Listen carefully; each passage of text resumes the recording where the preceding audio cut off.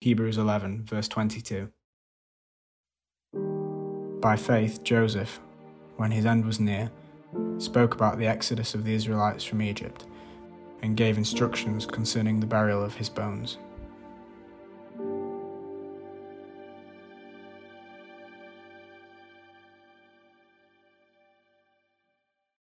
It is clearly one of the longest verses in the entire Bible, but it is a great verse. And we shouldn't underestimate it for being any less powerful simply because it is short. As Hebrews says earlier in chapter 4, the word of God is sharper than any two-edged sword. And I have no doubt that the Lord has something exactly what each one of us need tonight, and will cut right to our hearts, cut through all of the fluff that sometimes gets between us and hearing. But let's ask God to do that in prayer before we get started. Lord God, we thank you. We thank you that your word is so sharp and so clear that it cuts through joints and marrow, spirit and soul. Lord God, we pray that by your Holy Spirit you would speak in to each one of our hearts, into each one of our lives tonight. Lord, let each one of us and let all of us collectively as a church hear your voice from this amazing verse in Hebrews tonight. And I just pray, Lord God, that by your Holy Spirit, you would fill me, that I would speak, and that you would fill all of us with your Holy Spirit, that we would hear what your Spirit is saying to the church tonight. We love you and we thank you in Jesus' name. Amen. All right. Well, we are in Hebrews chapter 11 and have been for a good number of weeks. And before we really get too far into it, I just want to say that I love each and every one of you. And it is a blessing to really just be able to share God's love through his word to each one of you tonight. And as I was thinking about this passage, I was trying to come up with a funny opener that had to do with bones. It happens that there's not a lot of funny things that involve bones. I'm sure I could, and maybe if I was a doctor, I would have some more funny stories, but I'm not a doctor, so I don't have any funny stories that involve bones. But I do have a somewhat funny story about promises. And as it happens, when I was a children's pastor, which I was for a number of years in Chicago, and I served in Korean American immigrant churches, and it was a real blessing. I had so much fun. But as a children's pastor, one of the things that you learn, we could say, is that you're very careful when you're talking with children. And I say careful because when you're talking with children, they will remember everything that you say. Everything. There's almost nothing, even things that you said offhandedly, that they will not remember. And not only will they remember them, they will understand them as a verbal contract, right? And they will hold you to this verbal contract no matter how offhandedly it was given. But they're also sneaky because they don't always remember all of the terms of the contract. They try to forget some of them that are helpful to getting what they want. And so a number of times I would be with my kids and they're very adorable, right? They're cute and they're coming and they would come to me and they'd be like, Pastor Anthony, you promised that we would go outside. And I said, I did promise that. And the thing was, it was a promise with an if clause, right? If you paid attention during the Bible talk, you and all of us could go outside. Did they pay attention? They did not. So we were not going outside that day, but they would remember it as a promise. And there would be other times that they would remember things. And honestly, I didn't ever put a contingency on them. And they would remember, and they're so good at holding on to promises. And in that sense, actually, they are a really great illustration. One, because sometimes when God makes promises to us, he does not put if-then clauses on them. He just makes a promise, and he says, I'm going to do it. And children are very good at holding on to promises when their parents just say, I'm going to do it. Sometimes even when it's just their pastor, they're very good at remembering. But also, when you're holding on to these promises, that's what we're going to be talking about today. We're going to be talking about a man who, despite everything that he went through in life, he held on to the promises more tightly than he held on to anything else. I mean, he had a death grip on these promises, and given how close he was to death once or twice, it was a real grip. It was a real grip.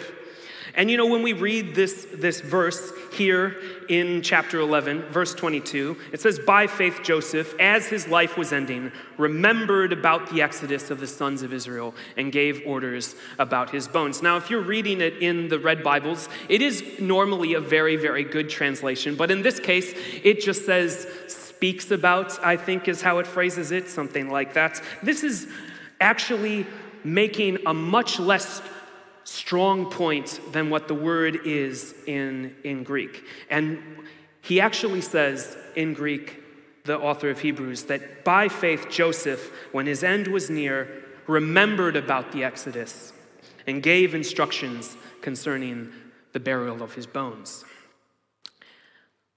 But before we get to what on earth our faith today has to do with a very old and very dead man's bones, and him remembering an event that to him was the future, but to us is a very long time ago, we need to just not speed past the very first sort of basic thing, as his life was ending. Because if we don't think about a little bit what Joseph's life was actually like, we're going to miss how revolutionary, how amazing, and how encouraging to each one of us, no matter what our life situation is, it is that he can be at the end of his life and remember the Exodus and give orders concerning his bones. And so the first thing about Joseph's life, I don't know if you guys know the story, we're just going to kind of blitz through it real fast. Basically, he's the favorite, and for a very short period of time, maybe the youngest kid, but he's got a total of 11 brothers. And he's the favorite, though, of his dad. And his dad spoils him, and all the brothers know it, and they hate it. And Joseph, when he's a young man, is given dreams by God. And they're quite amazing dreams. They're the kind of dreams of grandeur and greatness, of power and authority, of just deep impressiveness that, Joseph just tells his family. And he's obviously quite excited and maybe a bit too proud, but he tells and his dad kind of says, "Hey, Joseph, you maybe should have kept this one a little bit to yourself." But these dreams were not just from his head. They weren't his aspirations for himself. They were God's aspirations and God's promises to him. And maybe he didn't talk about them right, but they were the promises. And the promises were that one day, his whole family would bow down in submission before him. Now, a lot of things happened before that even got close to happening. What happened first was his brothers were really very upset, and they were sick of their dad spoiling him and showing the favoritism. And so at one point, the brothers, Joseph is kind of coming to them in the field, and he comes to them and he says he's coming to check on him. And his brothers are like, when they see him coming, "Hey, what if we just kill him?" That could work, actually, And so they all get together, these brothers, and they pick him up, and one of them convinces the rest of them just to throw him into the pit. Now, that brother is thinking, okay, I'll come back later and I'll save him. But he goes away, and what happens in the meantime is one of the brothers thinks, why should we kill him when we can make money off of him? Well, there's a bunch of Ishmaelites, they're coming, they're slave traders. We could just sell him to slavery, then we get money, and he's out of our hair. Win, win, win. He's basically dead to us, and we get paid for it. Even better. And that's exactly what happens. The slave traders come by, Joseph is sold into slavery, and eventually sold again by the slave traders to slavery in Egypt. Now, in God's remarkable providence, he ends up at a fairly well-to-do man's house. Somebody in sort of the upper echelons of the Egyptian government at the time. Powerful man. And God's favor is on Joseph. Even though Joseph is a slave, it doesn't take him long. God is blessing everything he's putting his hand to. So anything he tries to do, not only is he successful, he's like uber successful. And at some point, the person who runs the Potiphar, he just thinks, maybe I should let him run the whole house. Maybe I should basically let him run my life, and I'll just do the things I have to do and just basically eat and have a good time, and he can run everything because he's just so good. This is a much better, I basically suck in comparison to him, so let him run everything. And that's what happens. And it goes really well until, see, God also blessed Joseph, not just with a great mind and great hands and great capabilities, but apparently he was also hot. And Potiphar's wife thought he was hot. And so she's like, I've got to get him in bed. And so she tries. She tries real hard. Joseph is like, no. I will not do this. I will not sin against God. I will not sin against my master. He's been good to me. No, not going to do it. I am not going to sleep with you. I will live a sexually holy life. At some point, Potiphar's wife just grabs him, and this is how desperately Joseph is walking faithfully in faith with God. He just shrugs off his outer coat, outer sort of like garment, and runs and flees. And you're like, man, what a guy. Epic. Thing is, though, Potiphar's wife is thinking, this is great. If he won't sleep to me, he can suffer. And so that's what she does. She tells her husband, look, he came on to me. I screamed out for help. And so here's the proof. I've still got the coat right here. Now, how much Potiphar really believed his wife is not clear, because he could have had Joseph killed, but did not. Instead, he throws Joseph in prison. And Joseph is rotting in prison for an ambiguous amount of time, but the same thing happens to him in prison. Pretty soon, the prison guard, head of the prison, realizes Joseph seems responsible. Joseph seems like he can handle things. Maybe we should put him in charge of, oh man, he's really good. Let's put him in charge of everything. I can just basically sit back in my office, kick up my feet, and have a great time, and Joseph can run the prison, and this is great. And so that's exactly what happens. But he's still a slave, and he's still a prisoner, and he still has the promises. And I don't know about you, but if I was Joseph, I would be having a little bit of an existential crisis, because I'd be like, these dreams were from the Lord. They were from God. He said, all of these great things were going to happen to me. My family's going to bow down to me in submission, and I'll be the leader of my family. But I'm not the leader I'm not even a free man right now. I'm not even just a slave. I'm a slave in prison.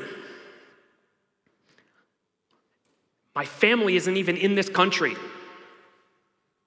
I haven't seen them in ages.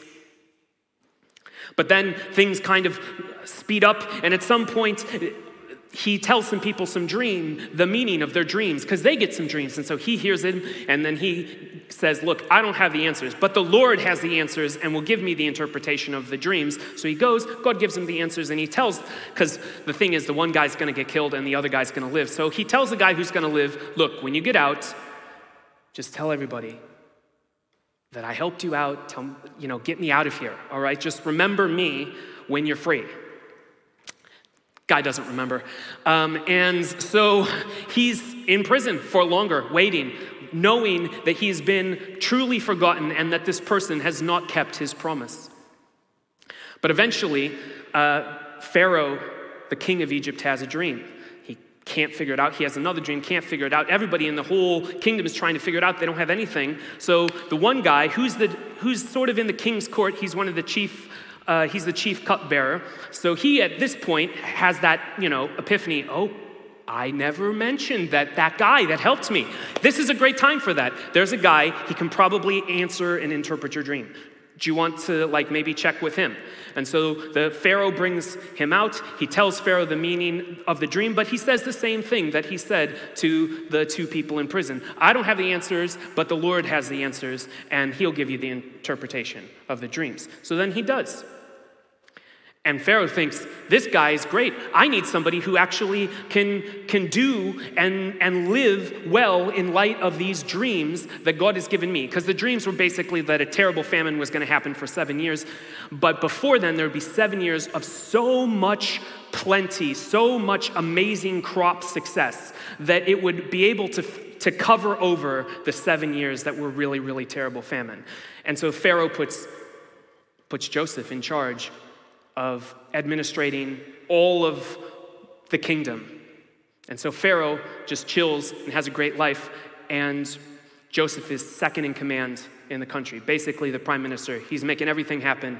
He is the most powerful man and the most wealthy man besides Pharaoh. And so there he is. And during this time, they come. Because the famine was so bad and it was so widespread, it wasn't just in Egypt, it spread all the way to where his family was settled, living in tents. And so they come, Jacob says, hey, why don't you go and try to get some food for us down in Egypt? So they come down, the brothers, all of the brothers. And who are they brought before? They're brought before Joseph. And what did they do? They bow down before Joseph, just like the Lord promised in his dreams. And eventually even his father will come, and his father will bow, and everyone will bow, just like God said. And by the time Joseph gets to the end of his life, he has had everything. He's had some really rough periods, right? But he's had everything that a man could ever possibly want, that a human being could desire. By the time he gets to the point of his death, he's been reconciled to his family. Like his brothers don't want him dead anymore, and he doesn't want them dead. He's even forgiven them. True shock, but he was willing to forgive. He even says something crazy like, look, you planned it for evil, but God planned it for good to save a lot of people's lives. So it's fine. We're good. He's got power. He's got wealth. He's got honor, he's got prestige, he's got all these kinds of gifts and activities. He's got a wife and he's got children, and his children have been blessed by Jacob. He's got everything. And the reason why Joseph is such a good example for us to follow is because I don't know what your situation is right now. Maybe you're in one of the really low moments. Maybe you're in a moment of your life like Joseph, where you feel oppressed, where you feel imprisoned, where you feel trapped, where you feel forgotten and abandoned. Maybe you're in a place where actually things are going pretty great and you're at the top, you're at a height. You've got power, or you've got wealth, you've got the relationship that you want, you've got all these things. But the reason why Joseph is so good is because no matter whether you're in a dark place right now or a really, really great place, Joseph helps us to see where our deepest satisfaction should truly come from. Because he gets to the end of his life. And what does it say? It says he remembers the Exodus and gives instructions about his bones. Now, we're going to get into what that means in full, but what it mainly has to do with, in big picture, is that what Joseph is satisfied is not with his power, and it's not with his wealth. It is not with his family, his wife, his children. It's not with his brothers and his father, because his dad is dead at this point. It's not with honor, it's not with a name, it's not with all of the things that the world that we live in says this is what life is about, this is what you should value, this is what should satisfy you. And Joseph gets to the end of his life and he says, all I'm really satisfied with, what I really deeply need, what I want more than anything else, it's not wealth, it's not power, and it's not because he doesn't have these things, it's because he sees something deeper, something richer, something that he's had since he was a young man, and that is the promises of God.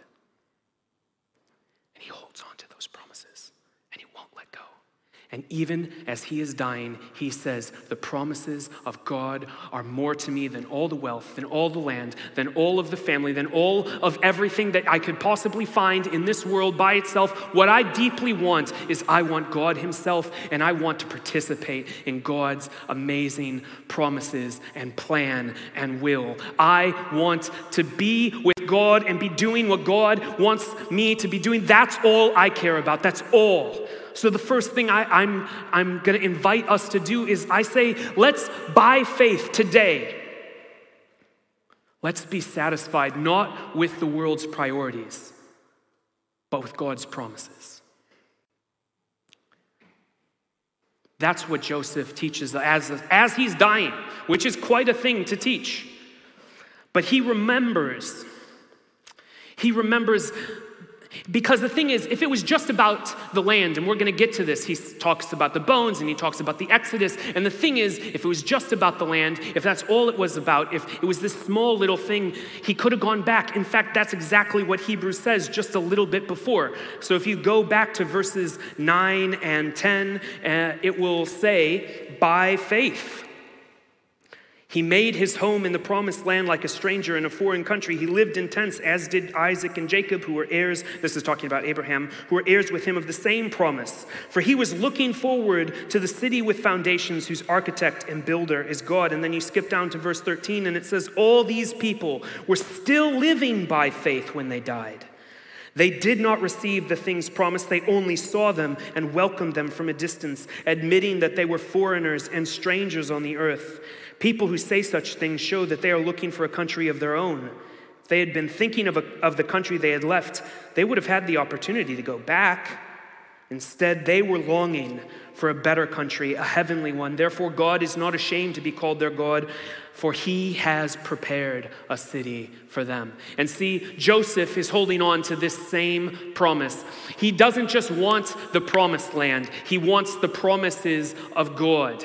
Because if it was just about the land, he is one of the most powerful people in the world at that time. He could go back. He could have a big house in the promised land. But what he wants is not simply to be in the land, but to be in the land where God wants him to be, when God wants him to be there. What he wants is the will of God and the promises of God. And he is not willing to use his power, his wealth, his prestige to take a shortcut to the promises of the Lord God Almighty. He is willing to trust the Lord by dying in faith, just like Abraham, Isaac, and Jacob, looking ahead to a promise that is much bigger, and much better. So what does he remember? The first thing he remembers is the Exodus. And why does he remember the Exodus? First of all, we just need to pause there. It's pretty impressive. He remembers the future. Don't lose the amazing paradox of this statement. He is looking at the future. It has not happened yet. And he looks at it and he says, I can remember that. That's an epic day. I'm really excited. I remember. He can see it, he can taste it, he can savor it, he loves it, he knows it, and it is a promise, and it is more real to him than the present. So much more real. It's as real as the past. And so he can look and he can remember the Exodus. And you might think, well, how is this a promise? Well, in fact, this promise has shown up a couple different times. And the first time it shows up is way at the beginning. So if you go back to Genesis chapter 15, verses 12 to 16, it'll pop up on the screen. And so then this is Abraham. So this is the first person. God is giving the promises. And God says, and this is a really epic story. You'll have to go back and look at it. This is one of those times where God doesn't put any if-then clauses. Just like me with the kids, sometimes I didn't do it, right? Just like all of us. Sometimes there is no if-then. There's just, this is what's going to happen. And it was a promise. And God gave this promise to Abraham. And he says, know for certain that for 400 years your descendants will be strangers in a country not their own, that they will be enslaved and ill-treated there. But I will punish the nation they serve as slaves, and afterwards they will come out with great possessions. You, however, will go to your ancestors in peace and be buried at a good old age. In the 4th generation, your descendants will come back here, for the sin of the Amorites has not yet reached its full measure. So back when God was giving the promises to Abraham, at the very beginning, he told Abraham, look, I'm giving you this promise and to your descendants. But there's going to be a time, 400 years, that your descendants will be enslaved somewhere else. And actually, that promise gets reiterated. And so he even goes into Genesis 48, chapter 48, verses 21 through 22, and it will also pop up. And this is what happens, but this time it's Jacob. And it's Jacob at his deathbed. So right before he does all of the blessing that we kind of talked about, and he leans and he's worshiping on his staff in that section we talked about last week, right a little bit before all of the blessing of the sons of Israel, what happens is he says, I'm about to die, but God will be with you and take you back to the land of your fathers. And to you I give one more ridge of land than to your brothers, the ridge I took from the Amorites with my sword and my bow. So when Joseph is dying, he's thinking back to a promise that wasn't just made to Abraham, but it was made to Jacob, and it was the promise that Jacob passed on to him. And he held on to that promise. And he remembered the Exodus.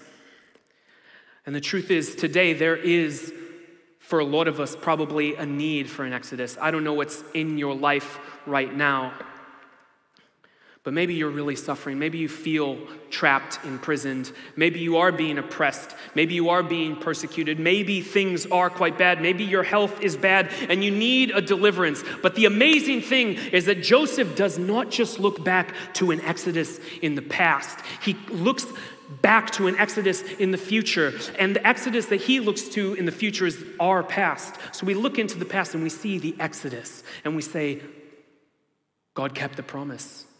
Joseph died, but the day came when the Israelites were set free from slavery in Egypt. Miraculous things happened. God drew them out and he put them there and he brought them into the promised land. But that wasn't even the end of the Exodus. That was only the first Exodus. Because Jesus Christ came and he led not just the Jews, but the entire world in an exodus from slavery to sin, to slavery to death, slavery to the devil. And in fact, the Lord Jesus set people free, more free than any human embodied exodus could do, because Jesus set free not just once, not just a body, not just bodies, but in our souls. He set people free from things that you can never overcome with violence and power. You can never conquer sin with violence. You can never conquer the devil with violence. You can never conquer death with violence. But what Jesus liberates us from is from sin and death and the devil, and he sets us free. And it is an abolition far beyond anything. But also, and this is the amazing thing, there is another Exodus coming. Each one of us is waiting, longing, hoping for one day that promise that God has for us in Jesus Christ, the promise of his return. And when he comes, there will be an even greater exodus, because we will be set free from a world that is filled with corruption and destruction, and maybe we have been set from sin and death and the devil, but the sin and death and the devil are everywhere outside. And when Jesus comes back again, they will be removed from all of the earth, from all of the new creation, and there will be a new creation. Everything will be set free. And it's going to be a great day. So let's remember the Exodus by faith. This brings us to our final point. By faith, let's live into and die into the promise. This is where we get into the weird bit about the bones. Look, he is so certain of this promise of the Exodus. He's so certain, and he wants to participate in the promises of God so much. He's like, I don't care if I'm dead, I still want in. I still want in. So, you make a promise to me. It's very funny because it says that he remembers the Exodus. But when you go back to Genesis and you read that passage in Genesis, it says he is telling his brothers, he's like, God will remember you. He will remember your people and he will set you free. So he remembers that God will remember. And then he tells them and he makes them promise and he says, God will come, God will remember you. And when he does, you take my bones with you. You make me promise. God's made a promise to us. Now you make a promise to me. When God comes and he keeps his promise, you keep yours and you take my bones and you bring them with you into the promised land because I want in. That's how invested Joseph is in the promises. And you may think, yeah, but if I die, I don't think anybody needs to ship my bones to Israel. That's true. You probably don't want to ship your bones to Israel. Unnecessary. But I will say this, one of the reasons why Christians have historically been buried as opposed to cremated is because we have been looking forward to the promise of the resurrection and to the promised land, an even greater promised land, a promised land built by God in the new creation. And what Christians did when they chose to be buried instead of being cremated or whatever else that they could have done to your body, the reason Christians chose that is because they wanted to say, when the resurrection comes, I want it to be clear that I want in. Sometimes it's even as simple as just how you choose to take care of your body after you're dead that can proclaim and live into the promises. It's maybe not the only way, but it is how Christians in the past lived into the resurrection and participated in the promise. But as we close, I think another important question is the legacy that we're going to leave. The truth is, I don't know how much longer I will be here, and none of you probably know exactly how much longer you will be here either on the earth, yes, but also at HTC. And one question that I kind of was wrestling with as I was poring over that text, this text before us, is what would it look like for me to give instructions concerning my bones? Because the legacy of faith that Joseph left was so strong that 400 years, however many exact years it was later, from this day that he died, when they were set free from Egypt, they kept their promise and they brought his bones to the promised land. So one question for us is, what legacy of faith are we going to leave for the generation that comes after us? What does that look like? Because the truth of the matter is, if each one of us said, like Joseph, I am all in, even to death, and even in my death, I want to point the way to Jesus. If we were that committed, if we were willing to go through all the ups and downs of waiting and trusting for God's providence and his promises, the amazing thing is, Clapham would never be the same. Because we're thousands of years later talking about Joseph's faith. If we had that kind of faith, thousands of years could pass, and there could be a legacy of faith for future sons and daughters of God to inherit from us. Let's pray. God, we just ask that you would give us a legacy of faith. We ask that you would fill us with your Holy Spirit, that you would set us free. Lord God, we need some of us desperately in Exodus today. We need you to set us free from sin, from death, from the devil. But sometimes we also just need freedom from a lot of the other terrible things that happen to us in life. And so God, if there's anybody who needs an Exodus in this church today, I pray that you would set them free and bring them out. But God, I also just pray for all of us. I pray that whether we are rich or poor, whether we're powerful or weak, whether we have everything that the world aspires to or nothing, I pray that above all we would only be satisfied with your promises. So Lord God, keep your promises to us. We remember them now. You remember them soon. In Jesus' name, amen.